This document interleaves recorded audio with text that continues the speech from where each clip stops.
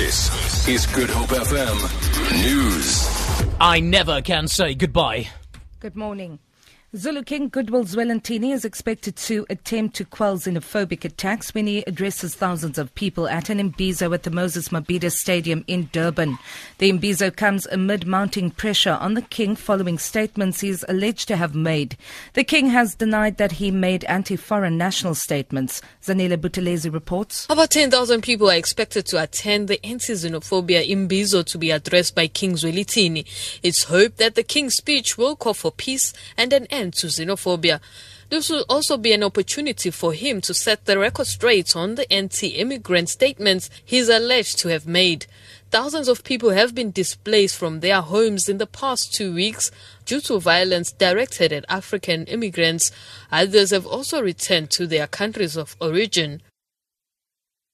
Right to Know and the Open Democracy Advice Centre will today return to the Western Cape High Court to challenge Parliament's broadcasting policy, which it says allows for censorship of television coverage of events in Parliament.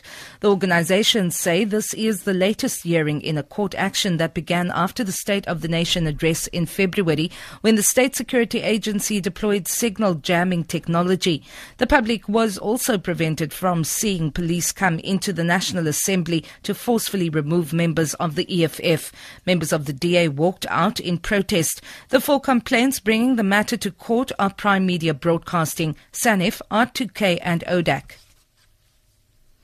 Taxi drivers have been the target of a major roadblock in Nyanga this morning. A driver was arrested for drunk driving. Traffic officials say they also issued fines for unroadworthy vehicles.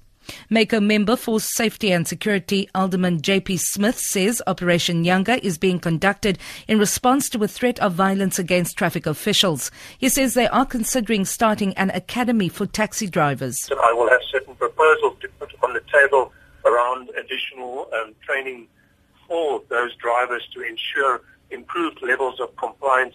I'm going to try and take us one step closer to the taxi academy that we have said for many years that we need, and which should be legislated. And in fact, I think many of the taxi associations agree with us about it.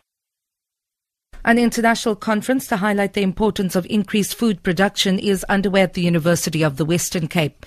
Experts say agriculture production needs to increase by 60% by 2050 to meet the demand for food. They will spend the next 4 days discussing transformation in the agriculture sector and implications for policy responses. Nigerian health officials say they believe contaminated alcohol was the cause of recent deaths in the southeast of the country.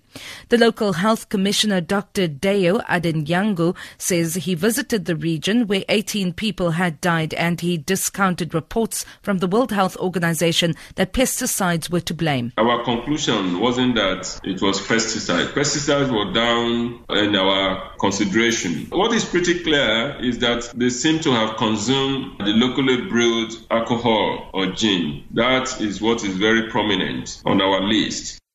For Good Hope FM News, I'm Vanya Kluter-Collison.